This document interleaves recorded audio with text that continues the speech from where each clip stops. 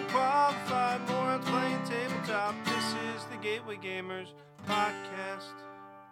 Hello and welcome to the Gateway Gamers podcast. My name is Brian. I am one half of the Gateway Gamers. This is a podcast where I introduce my friend RP to the world of gaming. RP is not here. He is out in the land of California, Disneyland, visiting his best friend Mickey Mouse. So it's up to me to present you guys with some cool games to talk about. Since this is a bit of a filler episode, I figured I would hit you guys with 5 filler games. So if you guys don't know, filler games are games that you play in between bigger games. Generally, they're smaller, they are more compact to travel with, they're quicker to learn, quicker to teach. So they're great. I love these type of games. These are games we really want to be able to cover on the podcast as a whole episode. So this is a great opportunity for me to present some great gateway filler games to everybody. The first game I want to talk about is Love Letter. Love Letter came out in 2012. It goes for 2 to 4 players, plays for 20 minutes, ages 10 up, and was designed by Saiji Kanai, produced by Alderac Games. The mechanics are deduction and hand management.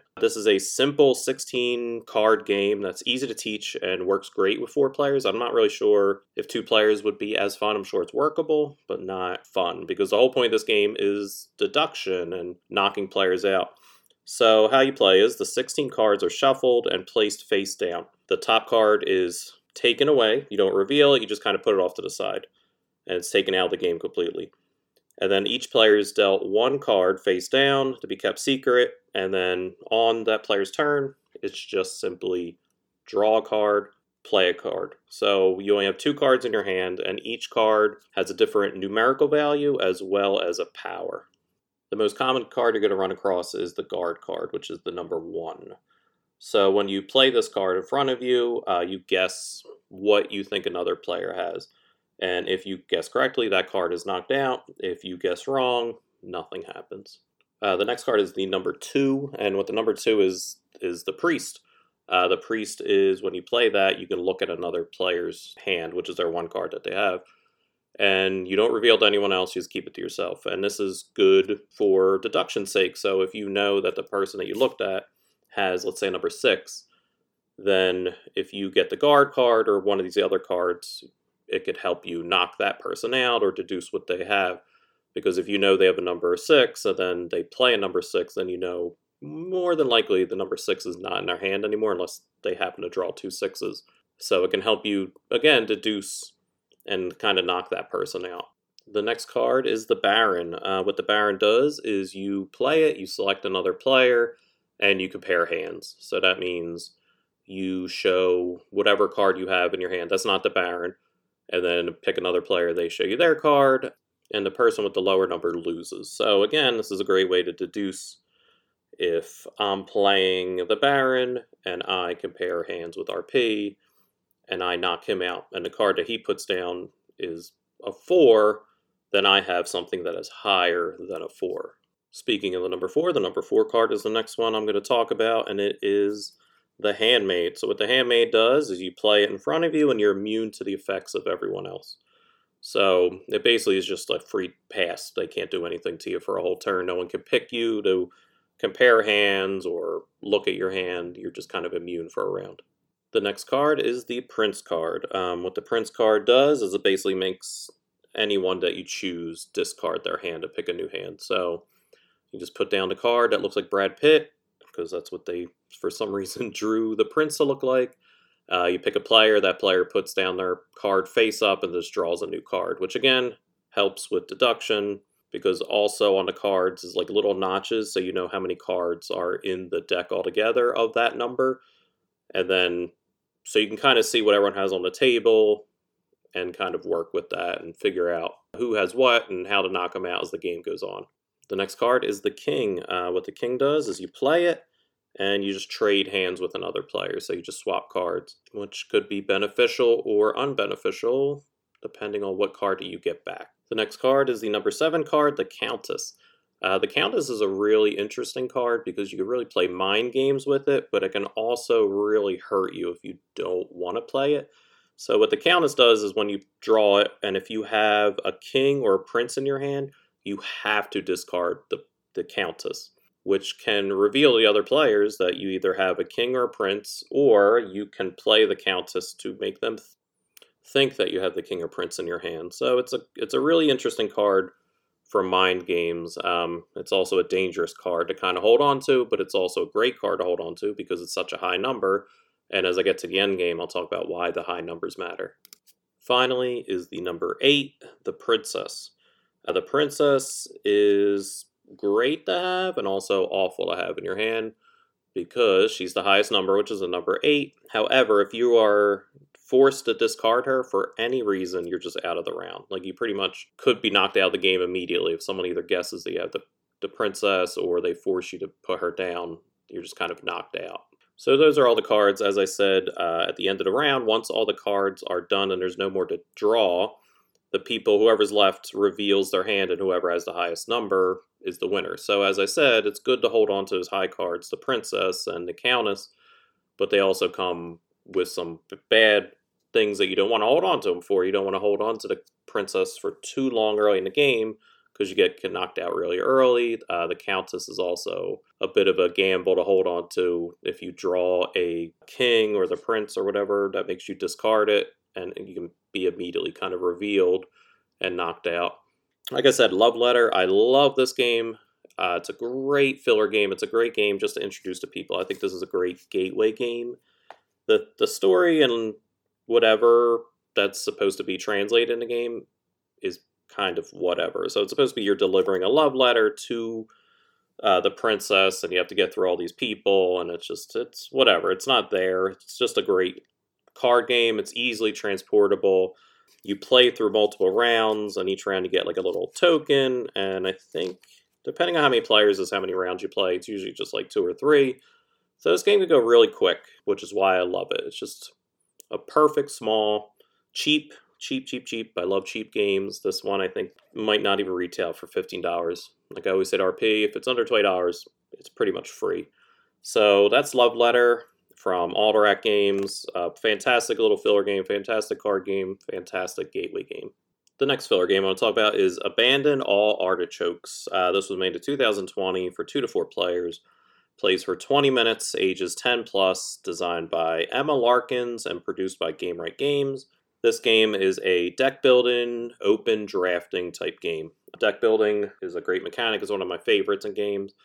You're basically getting cards to make your deck bigger. You start with a set amount. First game you start with 10 cards, then you just kind of build your deck up to make it do more things. Open drafting is basically just there's a row of cards in the center of the table, and you're just choosing from that group of cards. The game's super easy to learn. It consists of 100 cards. The artwork is fantastic. If you look it up, Abandon All Artichokes, they're just fun, like vegetables drawn in a very cartoony manner. And the point of the game is that your crop is being overrun by prickly artichokes, and it's up to you to prune your harvest and abandon all artichokes. The rules are simple. You just draft a card, play as many cards as you're able, then discard, draw 5 more. Once you draw a new hand and it doesn't have artichokes in it, you win. So at the beginning of every game, each player is given 10 cards. They're all the same. It's just artichokes. They're cutesy little artichoke caricatures, and that's basically your deck. They have no power. They have no purpose. The first player goes by picking one of the 5 cards that's in the middle stack. There's 5, the garden stack it's called. It's 5 cards that are just out in front of you. You draw 5 cards. It's your 5 artichoke cards. Surprise, surprise, because that's all you have at the moment. The cards that could be out each have different powers that can help you get rid of the artichokes in your hand, to just build your deck bigger so that you can draw 5 cards without artichoke. So in that garden row, there will be one of 9 different vegetables, and they all have different powers. The beat card, what the beat card is you and another player randomly reveal each card to each other secretly. If you both have artichokes that you random reveal to each other, you discard those artichokes into the compost pile. The compost pile is a pile off to the side where cards just permanently disappear from the game. If you don't both reveal artichokes, then you just swap cards. So the beat card goes to the other player, and the other player gives you whatever card they reveal that's not an artichoke card. Next up is broccoli. Broccoli is just if you have 3 or more artichokes in your hand, you can compost 1. Again, permanently deleting it from your hand. Next up is the corn card. The corn card must be played with an artichoke, so you can't just play the corn card if your hand doesn't have enough artichokes to play it with. And then what you do is you discard it with the artichoke, and then you can just pick another card from the garden row. So it's basically just a good way to beef up your deck to have a less chance to draw artichokes. Next up is the carrot. The carrot is your only action that turn. You compost exactly 2 artichokes and the carrot card. So the carrot card, along with the 2 artichokes, get composted, so they're out of the game completely. Next up is the eggplant. The eggplant's very similar. You compost the artichoke and the eggplant, and then players pass 2 cards of their choice to the left. Next up is a leek. And the leek reveal the top card of the opponent's deck, and you can either put it into the top of their discard pile or into your hand. So it's a really good card to kind of see if you draw something you like, you take it. If it's an artichoke, you don't want it, you just put it into their discard pile, which is a double-edged sword again, because that's less chance of them drawing an artichoke card. Next up is the onion. The onion just lets you compost an artichoke out of your hand, but then the onion goes to another player's discard pile. So now it belongs to them for when they draw cards. Next up is the pepper. The pepper lets you take a card from your discard pile and put it on top of your deck. So it's just kind of a good way to maybe get back a card that you really need at the moment, or just a really good card, or just a card to lessen the chance of you drawing artichokes. Next up are peas. Peas make you reveal the top 2 cards of the garden stack, and you put one in your discard pile and then one into another player's discard pile. So it's just a good way to kind of get cards, but also giving other player cards. So it's a bit of a double-edged sword. Last is the potato. Potato is reveal the top card from your deck. If it's an artichoke, you compost it for free. Otherwise, you just place it into your discard pile. So it's just a good way to kind of try to burn those artichokes out of your hand. And as I said, the goal is to be able to draw 5 cards without getting artichokes. So after you play your cards, you play into the discard pile. Eventually you'll have no more cards to draw from. You shuffle all your discard pile together, and that's your new deck. So you start drawing from that deck. The game could go really quick. It could go 15, 20 minutes, or it could be a lot quicker depending on luck. There's a lot of luck in this game just from what's drawn at the time. Overall, I love this game. I think it's just another quick, fun, just deck, like almost a reverse deck builder. Like I said, I love deck builders. This one, you almost want to destroy your deck a bit by getting rid of these artichokes. It's easy to teach. It's not a complicated game. I think you could play with kids, because this is from Gamewright Games, which is more typically a producer of kids games. But my game group loves it. It's just, like I said, a quick filler game between something heavier or waiting for people to arrive. It's just like a quick game to kind of play. My one knock against it, and it's something that Gamewright Game loves to do, it comes in this tin, and the tin is just oddly shaped.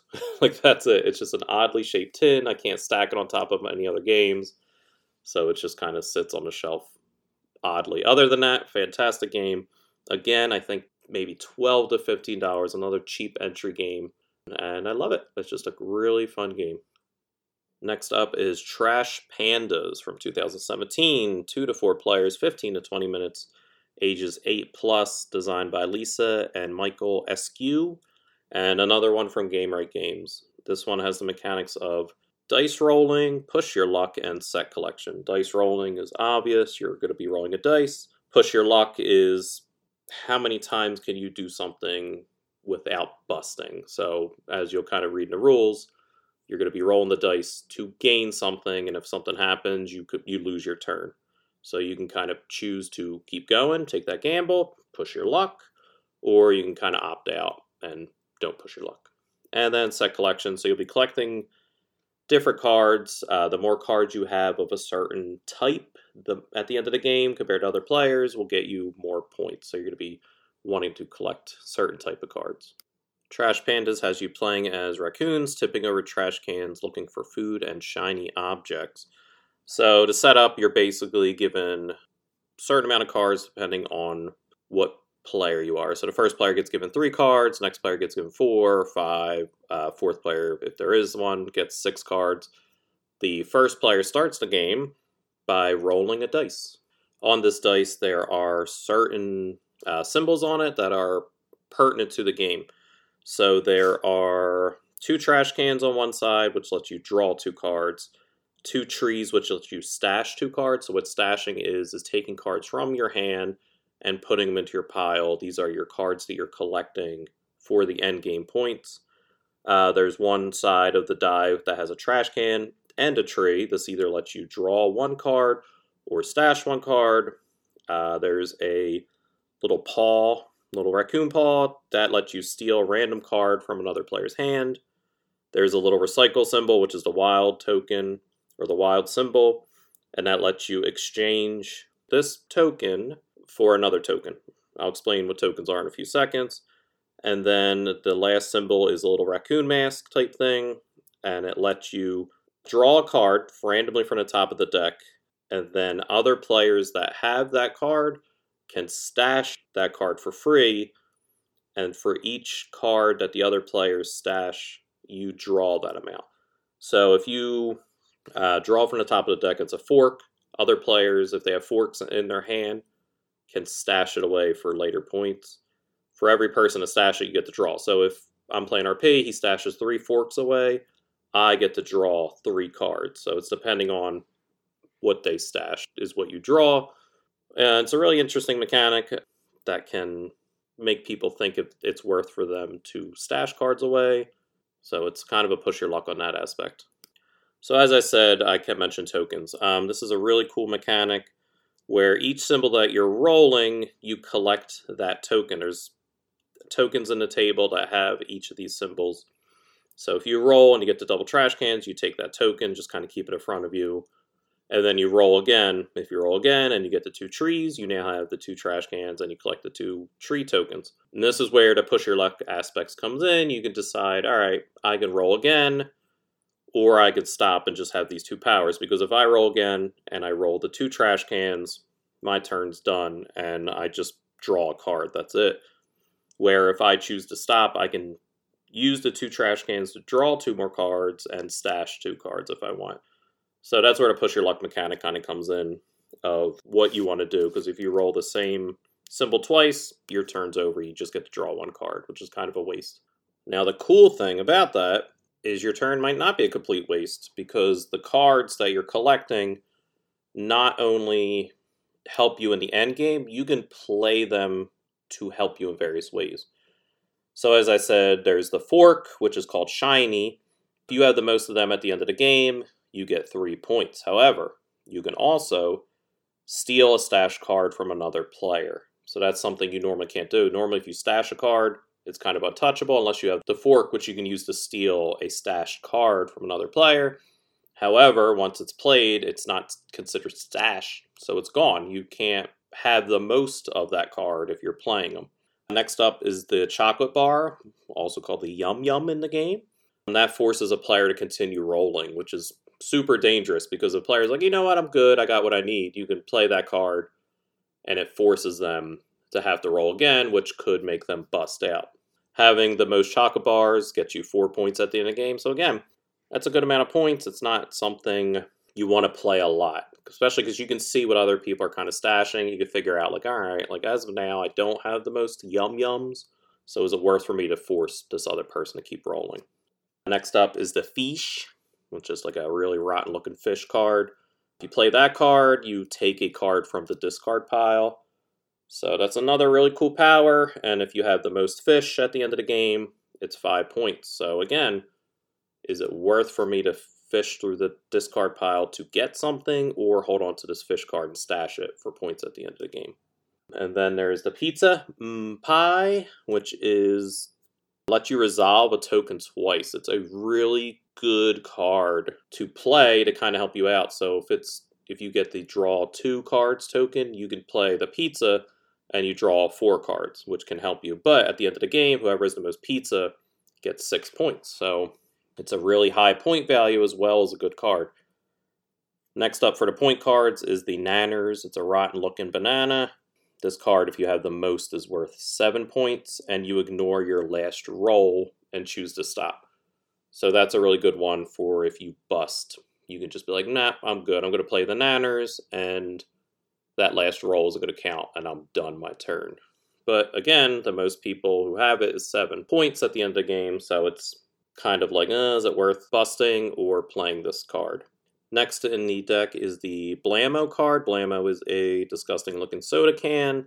These can be stashed away for 1 point, however, they're just kind of good for making you re-roll your last die. So it's kind of the same thing. If you get a roll you don't like, you can re-roll again. However, the difference between this and the nanners is you don't choose to stop. The nanners, you ignore the last roll and go, I'm done.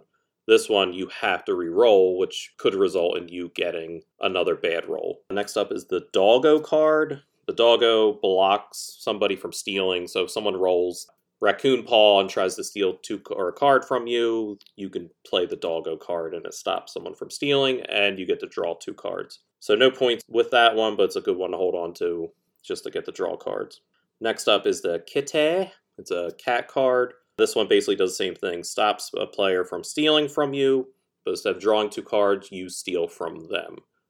So those 2 are just kind of good to have around, and they're good cards to kind of make you, again, push your luck where, do I steal from this person? Could they be holding on to this card? It's just not an automatic steal all the time. So that game kind of keeps going where the person rolls, they push their luck, they get their tokens, they do the actions until there's no more cards to draw. Once the last card is drawn, the card player finishes their turn and the game ends. If you have cards in your hand, they're just discarded. They're not points. The only points that you count are the stash cards. As I said, if you have the most of anything, you get that many points. There are cards that have second most and third most, as denoted on the cards. It's really obvious what it means. And that's it. That's just another great game. Like, I really enjoy this game. This is a great game that I teach to new people. All these games are, but this one's a really cool one because it's not just play cards, do an action. It's not just push your luck. It's not just set collection. It's a really good collection of all 3 of those aspects, where you can play just set collection and not do the action cards or just collect the cards, or you can use the actions a lot to mess other players up while also collecting cards. A really good way to learn these different mechanics for bigger, meatier games. Once again, this is a Gamewright game, so it's cheap, it's portable, easy to learn, easy to teach, just perfect filler game that I love to pull out. The next game I'm going to talk about is one of the more interesting games that I have in my collection. It's actually the 3rd time that I've bought this game, because this is a game that's very prone to getting damaged and beat up, and you will hear why. But it's a fantastic game. Again, it's super cheap, so it's kind of worth buying a couple of copies if this is a game that you think you want to grab. The game is called Cheating Moth.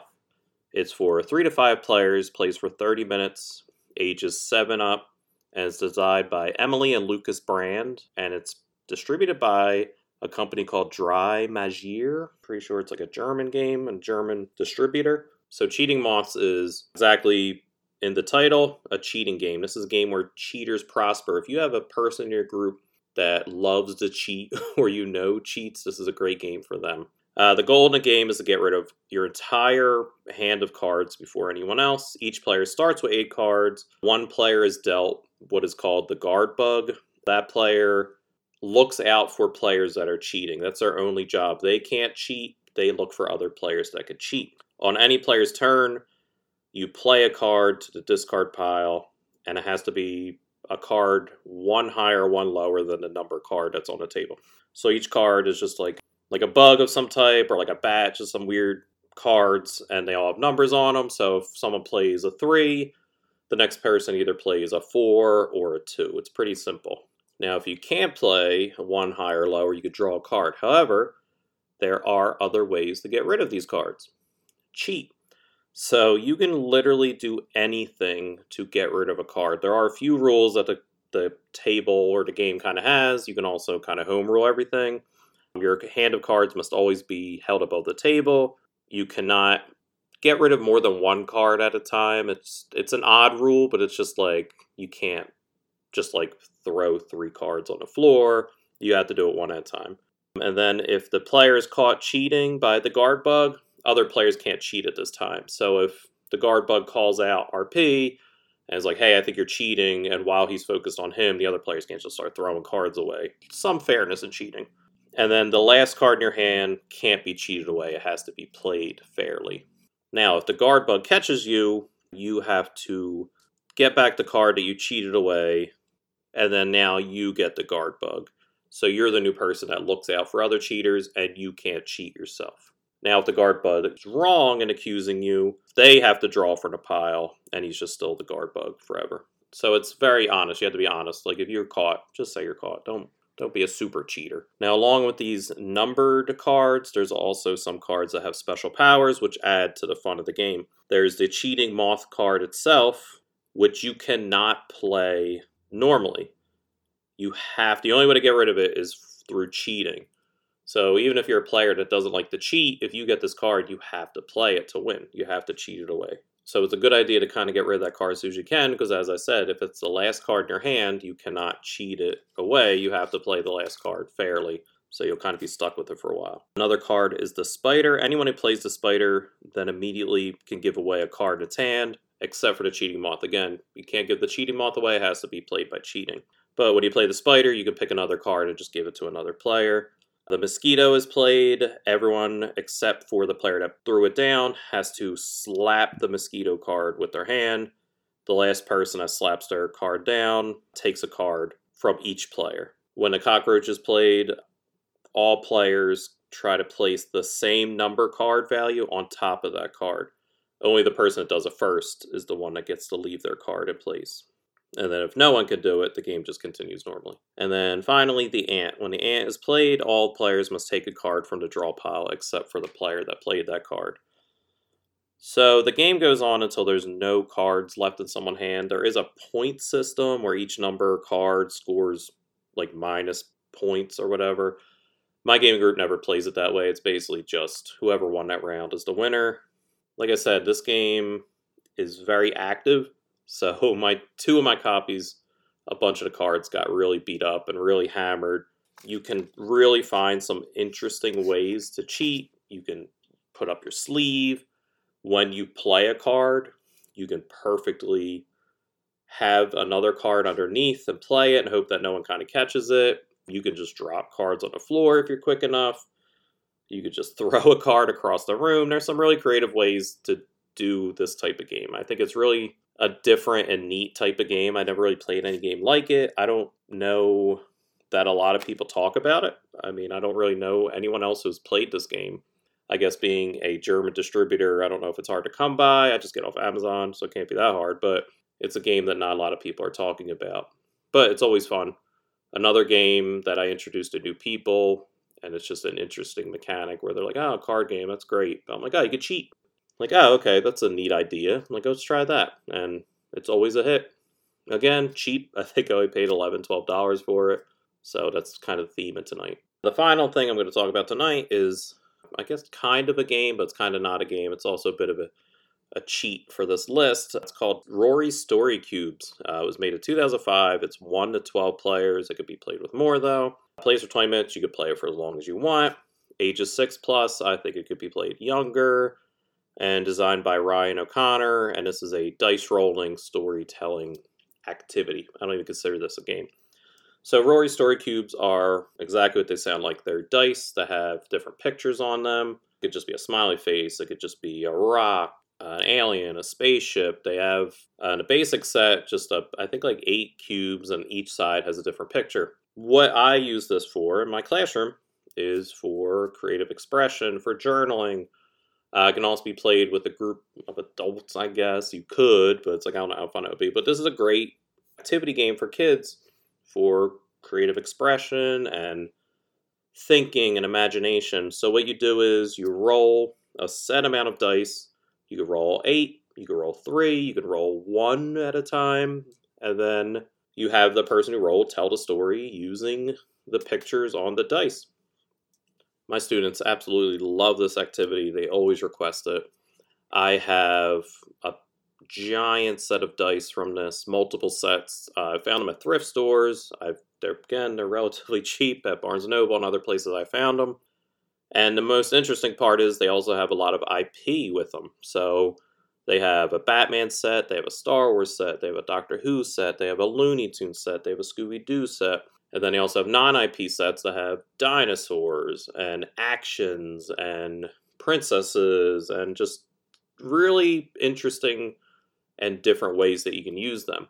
So it's just a neat little activity that I would never get to talk about in this podcast because I don't know if RP and I could do a whole episode on Rory Story Cubes unless we're rolling the dice and telling stories. But if that's something you would want us to do, reach out. Say, Brian, do a Rory Story Cube episode where you just roll dice and make up stories with each other. But I don't think I'll get anyone to reach out, except for Mike over at Board Games for one. I'm sure he'll be a pain in the ass to reach out and tell me to do that episode. But like I said, those are just 5 filler games that I want to highlight that we would not get a chance to cover in the main episodes. And for a little bit, this might be some of the format that we'll be doing, where we'll do a main episode, and then I might have to do a solo episode just because RP and I schedules are crazy at the moment, but we still want to put out content and not go like once a month or even longer. So hopefully this is something you enjoyed and you'll be coming back. I'm going to have some different topics. I'll either do another mini games type deal, or I'm going to cover just a whole game by myself, a solo game, or a cooperative game that I can play solo, just to kind of review. I also have a giant pile that I need to purge, which was the whole point of starting this podcast, so maybe I'll just blow through some of those and then kind of talk about why they're getting purged and some pros and cons, maybe how they play. But that's just what's kind of going on over here at the Gateway Gamers. Once again, I want to thank you all. Be sure, if you like what you're hearing, to leave 5 stars. Always subscribe if you're not already subscribed. Check out our Redbubble. Check out TeePublic, I believe. We have merchandise on there, stickers, help out, shirts, represent, walk around with our logo as you go to different cons. I know PAX Unplugged's coming up in December, so if you want to rock the Gateway Gamers there, if you're coming out for that, grab some gear to represent. I guess that's kind of it. Thank you so much again for everything, and see you later. I'm feeling like a star, you can't stop my shine. I'm floating cloud 9, my head's in the sky.